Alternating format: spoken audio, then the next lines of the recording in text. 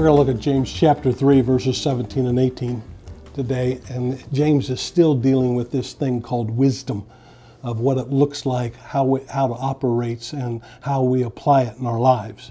And he gives us some great direction, some great insight to this wisdom so that we can really look at ourselves and say, this is how I know that I have God's wisdom.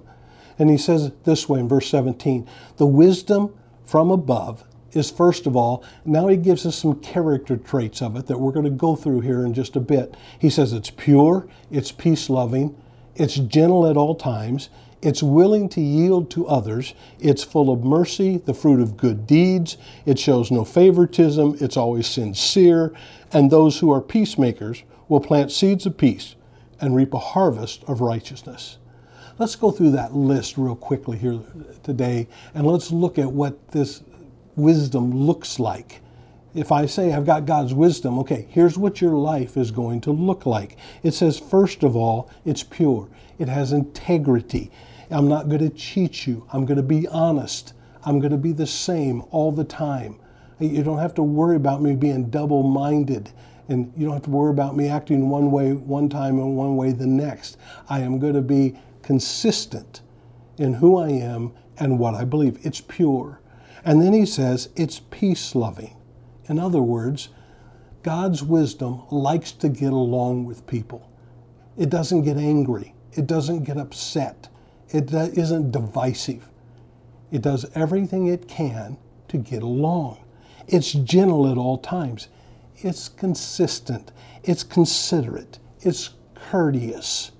It's a way of getting along with people that is gentle, not harsh, not hard, gentle. It's willing to yield to others. I don't have to have my own way. We all have opinions. We all have things that we think is this is the way it should be and this is what I believe, and that's great. But you see, I don't allow my opinions to bring division into my relationships. And wisdom is willing to yield to others. It doesn't have to have its own way all the time. In other words, it's more concerned with the relationship than it is about being right and getting my way. It's full of mercy. Now, we know what mercy is. Mercy means it gives to others what they don't deserve. I forgive people. I let hurts, slights go. I don't hold on to things. That's wise. And so wisdom is full of this mercy that is willing to give to others what they haven't earned and they don't deserve. It's the fruit of good deeds. In other words, my actions reflect the fruit of the Spirit. My actions reflect the way that I live and what I believe in. So it's full of the fruit of good deeds. Not just how I talk, it's not just about how I think, it's also about how I act. Your wisdom will be reflected in your actions. It shows no favoritism. It loves all people the same all the time.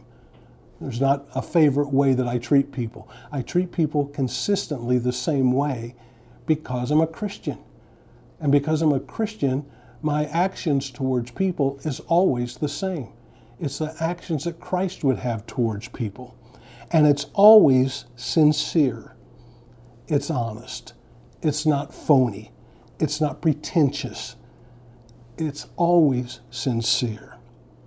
Now it says, if we have that kind of wisdom, that we will be planting seeds of righteousness, and we will reap a harvest from it. That will be peacemakers in the midst of it all. Wisdom, godly wisdom, doesn't bring division. Now, there's going to be conflict. There's going to be some people that aren't going to like what you do, but you do everything you can to get along. You do everything you can to make sure relationships are right, and you do those things that you feel like God wants you to do, but you don't have to be harsh about that. You don't have to be hard about that. You're willing to get along. The Message version says these verses this way. Real wisdom, God's wisdom, begins with a holy life and is characterized by getting along with others. It is gentle and reasonable, overflowing with mercy and blessings. Not hot one day and cold the next, and not two-faced. You can develop a healthy, robust community that lives right with God and enjoy its results only if you do the hard work of getting along with each other, treating each other with dignity and honor. Be wise. Keep the faith.